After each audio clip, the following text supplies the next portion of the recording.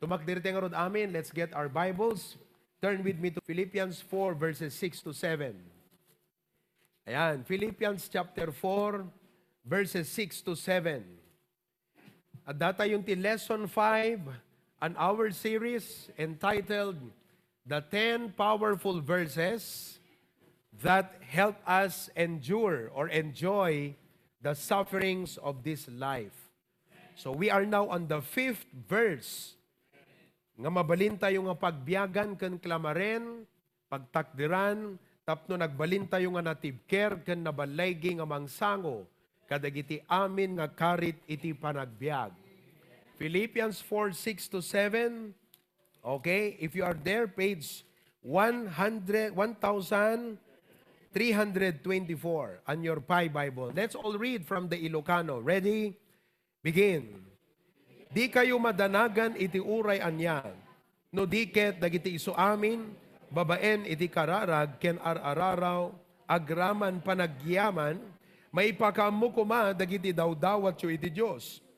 Ket tital na ti Diyos, alabsan na ti amin apan nakaawat, ay wanan nanto, dagiti puspuso yo, ken dagiti panpanunot yo, ken Kristo Jesus. Kararag tayo.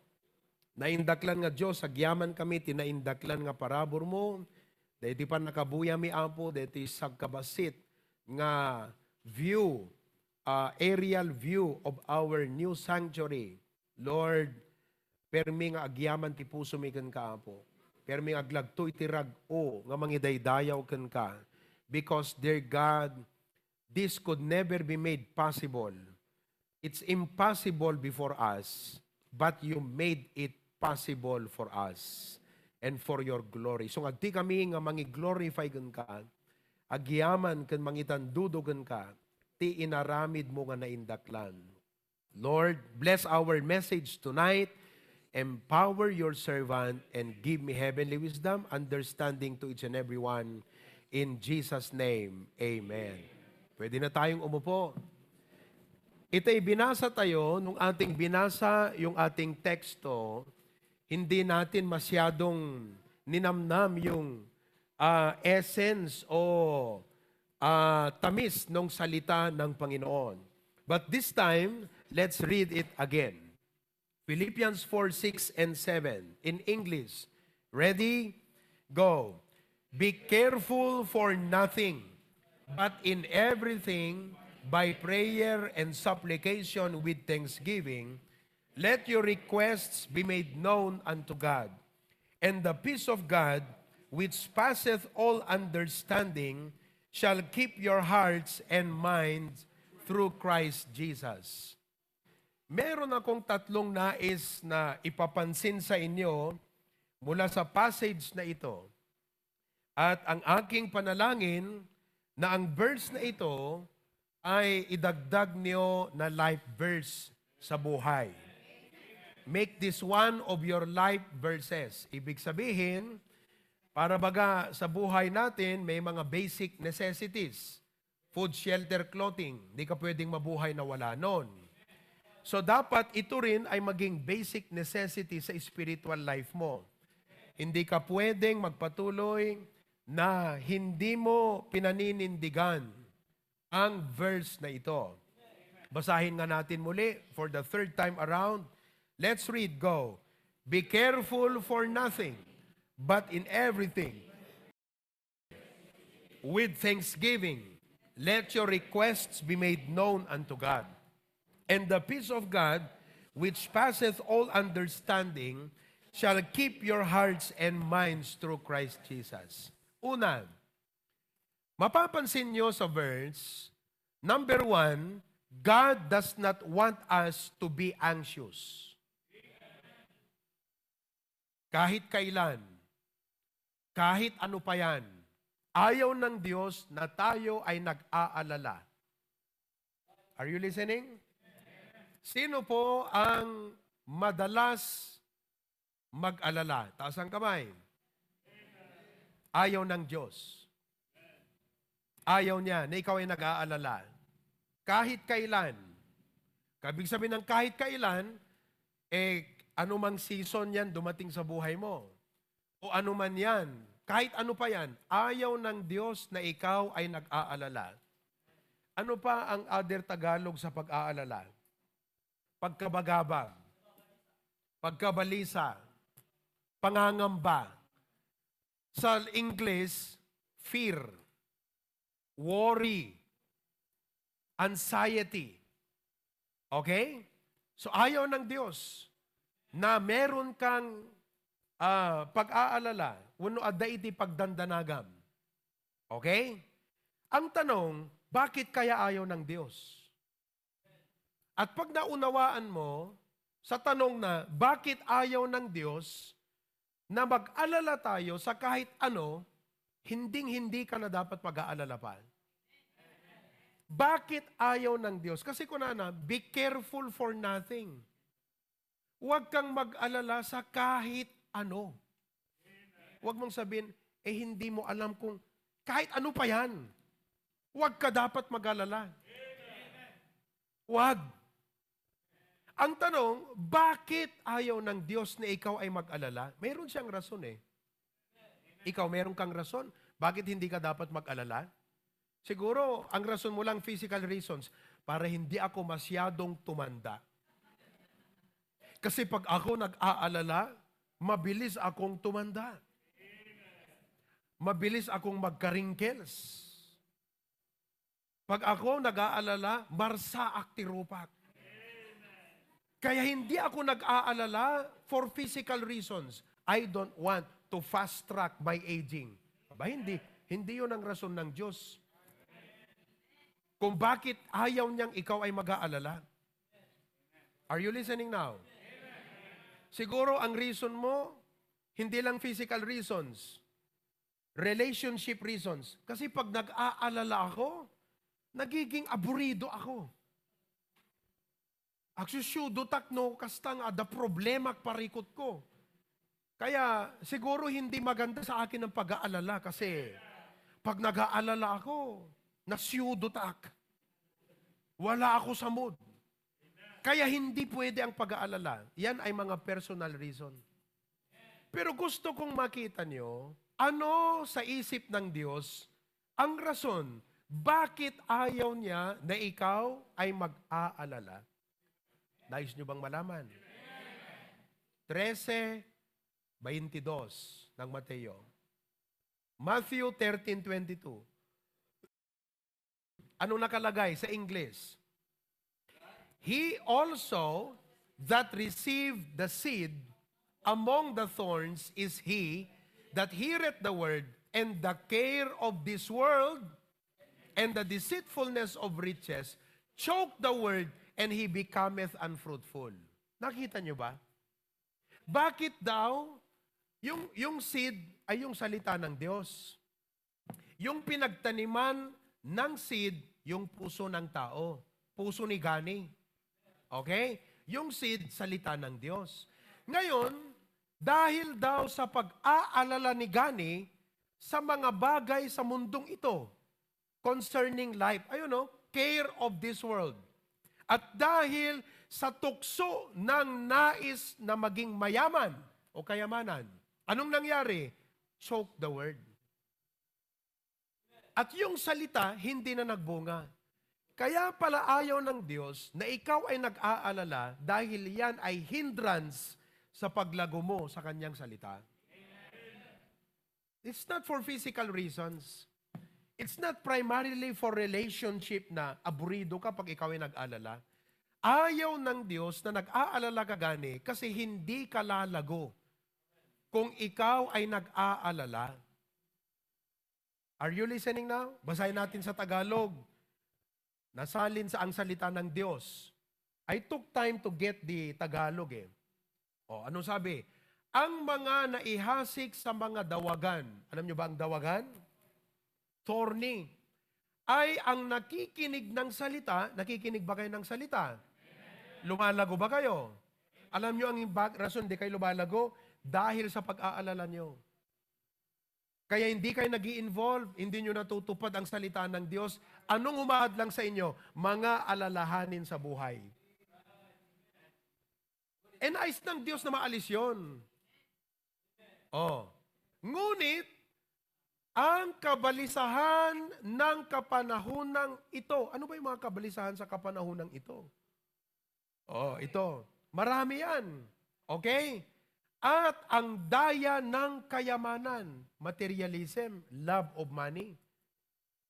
Oh, anong nangyari? Dumaig sa salita.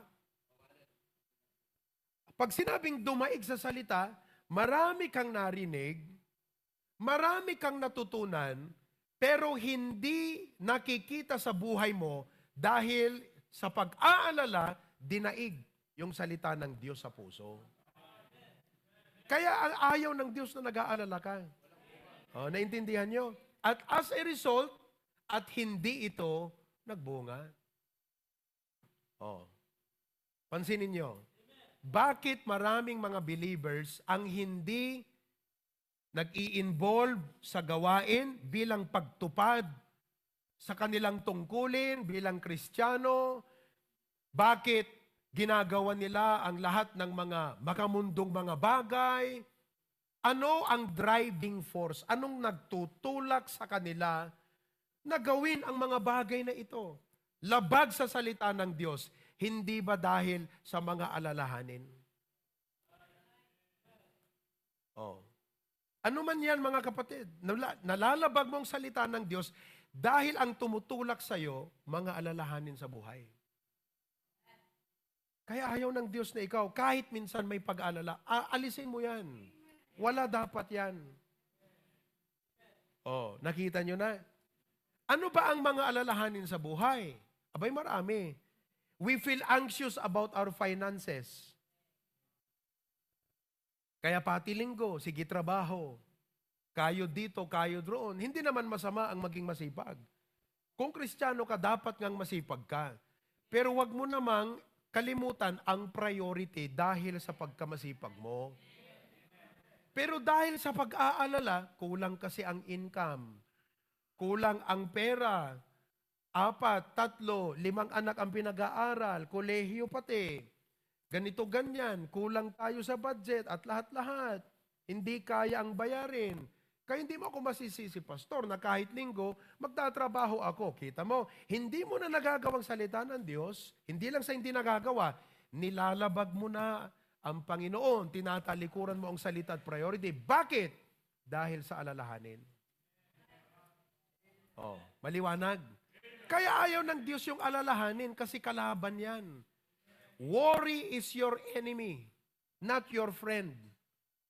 Your care is your enemy, not your friend. Ano pa? We feel anxious about our health. Masyado tayong nag-aalala sa ating kalusugan. Dapat lang nating inaalala ang ating kalusugan, pero iba yung inaalala sa nag-aalala. Tama ba yung Tagalog ko? Pag inaalala, ibig sabihin, kaya ka nag-iingat sa pagkain. Kasi inaalala mo yung kalusugan mo. Hindi ka masyadong kumakain ng taba. Bakit? Inaalala mo yung kalusugan mo. Hindi ka masyadong soft drink ng soft drink. Coke Zero lang pwede. Pero hindi ka soft drink ng soft drink. Inaalala mo yung kalusugan mo. Pero kung masyado kang nag-aalala sa kalusugan mo, nakakaapekto na yan sa pananampalataya mo. Hindi ka na makakapagbigay ng tithes, hindi ka na makakapagbigay ng first fruit, naapektuhan ang pananampalataya mo sapagkat hinayaan mong pag-aalala na siyang dumaig sa salita ng Diyos. Kita niyo mga kapatid? Oh. Kaya pag walang pag-aalala, mabilis ang paglago. Mabilis ang paglago. At pag mabilis ang paglago, malapit ang pagpapala. Mabilis lang ang blessing. Ano pa? We feel anxious about our children. Paano sila? Paano pag isipin mo yung lagi mong iniisip, paano na pag namatay ako? Paano sila? Huwag mong isipin yun. Huwag mong isipin in a sense na huwag kang nag-aalala. Pero inaalala mo lang na anytime na pwede kang mamatay, nakahanda sila. Pero huwag kang nag-aalala. Ano pa? We feel anxious about getting along with others. Oh, alam mo sa trabaho, grabe yung kasama ko sa trabaho. Ang hirap pakisamahan, grabe. Okay? We feel anxious about our reputation. Verbal abuse. Di ba? Anong ibig sabihin yan? May nag-text sa'yo ng masakit, may nag-post sa Facebook, pinatamaan ka, sapat na yun para hindi ka na makatulog, iniisip mo paano ka gumanti, huwag kang mag-aalala. Kaya nagagawa mong gumanti sa Facebook, sumagot sa Messenger, na hindi mo dapat kailangang gawin sapagkat hindi walang maibubungang maganda sa'yo, pero nagagawa mo. Bakit? Sapagkat dahil sa pag-aalala. Alisin mo yan. Sabi ng Diyos, be careful for nothing. Lalala ang sitwasyon pag sinasagot mo yan, sasabihin ko sa'yo. At hindi lang lalala ang sitwasyon, ikaw ang mas maapektuhan. Kasi habang pinapatulan mo, hinahayaan mong maapektuhan ka ng maapektuhan, at kaya kahit nasa church ka, tulala. Kung meron kayong katabing tulala, may pag-aalala yan. Tignan mo ngayong katabi mo kung tulala ngayon. Oh. Alam nyo, bilang pastor, I wish sana lahat ng miyembro nandito. Maganda to eh. Kaya hindi lumalago yung... Kita nyo, bakit wala ngayong gabi dito sa prayer meeting? Pag-aalala din yan. May inaatupag ngayon. Bakit may inaatupag? Kasi nag-aalala. Kasi. May inaatupag kaysa pumunta sa church mag-prayer meeting. Kaya, hindi nyo napapansin, pero ang laking balakid sa buhay Kristiyano, ang pag-aalala. Kaya't sinabi ng Diyos, be careful for nothing. Oh. Kaya dapat, wag.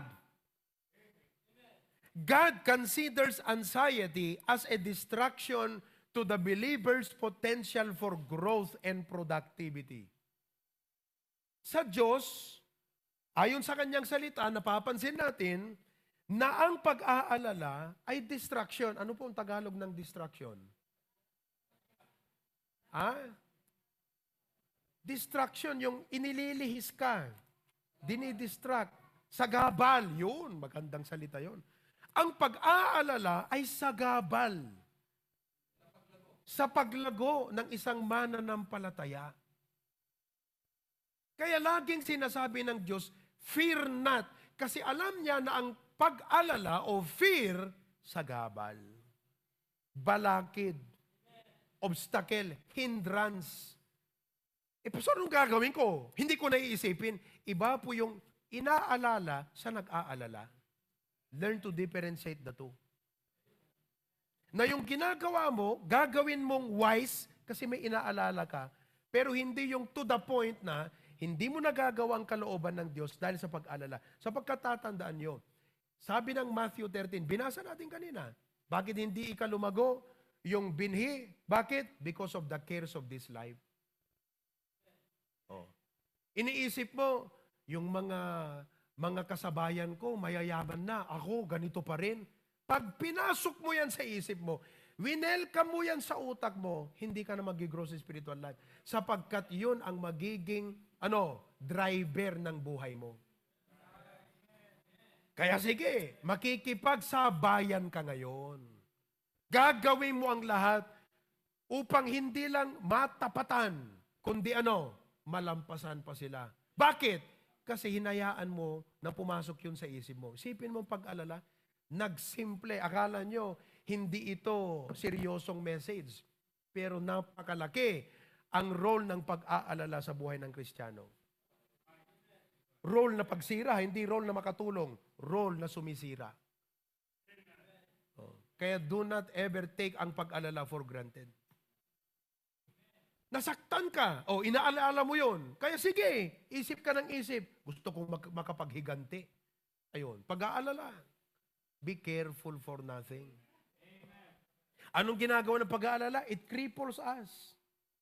Ano pa? It clouds our vision.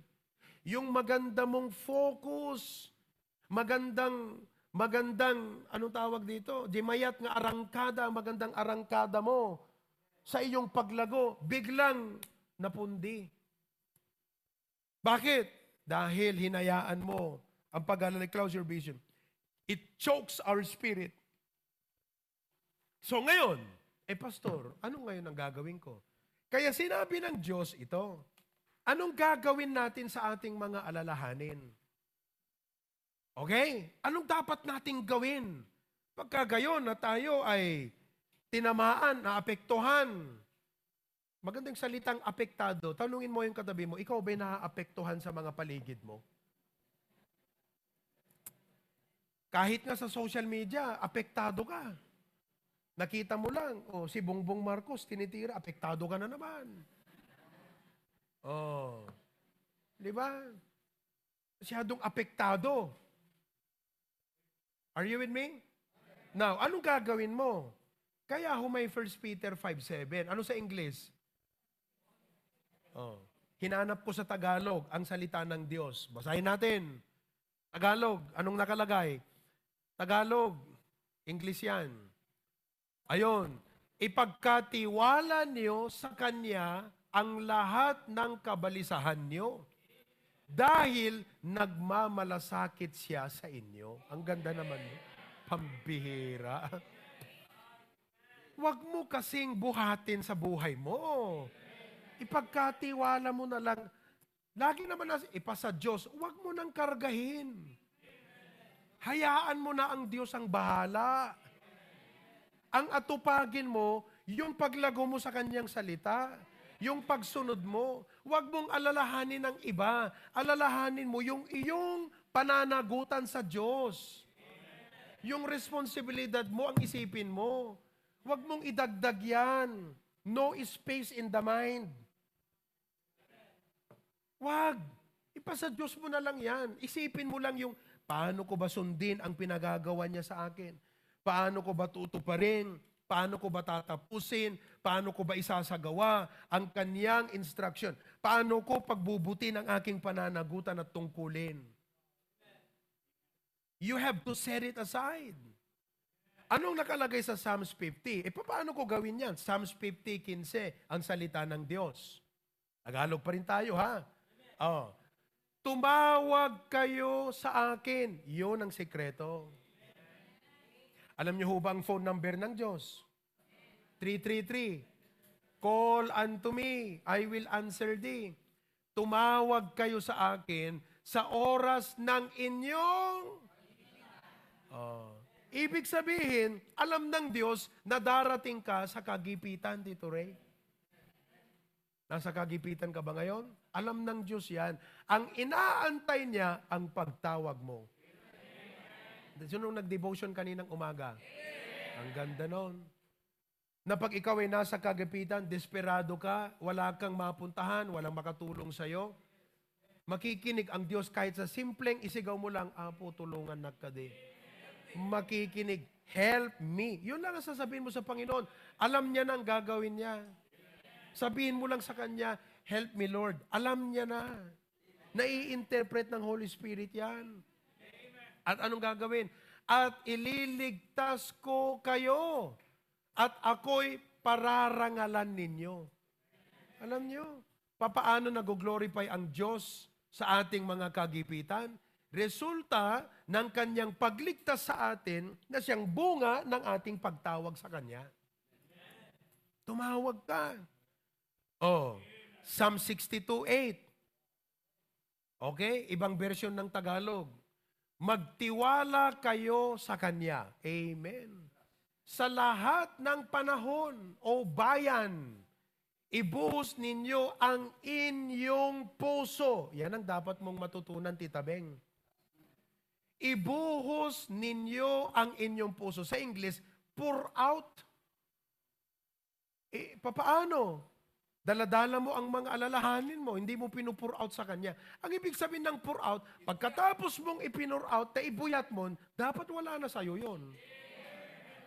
Kung pagkatapos mong sinabi sa Panginoon, nasa iyo pa rin yun, hindi mo pinur out.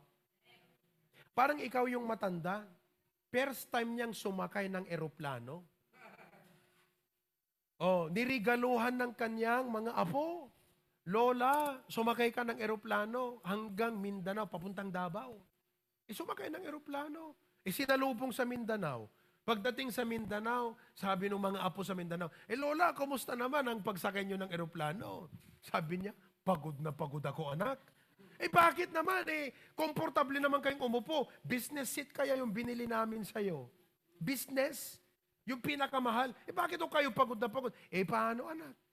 Sa takot ko na baka malaglag ang eroplano, hindi ko idinikit ang aking puwit sa upuan. So nakaupo siya, hindi dikit yung puwit sa upuan. Baka daw malaglag yung eroplano kasi mabigat, natakot. Nasa eroplano pero hindi siya nagtiwala sa piloto. Alam niyo, ganyan tayo. Nasa Diyos pero hindi mo na ipagkatiwala ang burden mo sa piloto. Dapat pag pinur out mo na, kinalimutan mo na yon. Wala na dapat. Yun ang ibig sabihin, no? Ibuhos ninyo ang inyong puso sa kanyang harapan. Para sa atin, ang Diyos ay kanlungan. Anong ibig sabihin nito? Ibuhos. Gusto kong matutunan nyo anong kahulugan. Anong ibig sabihin ng ibuhos ko sa Panginoon? Paano ko gagawin yon? Okay. Meron tayong halimbawa sa Biblia. May halimbawa tayo. 2 Kings 19:14. Ito ang halimbawa. And Hezekiah received the letter. May natanggap po siyang sulat. Galing sa kalaban. At may threat. May threat sa kalaban.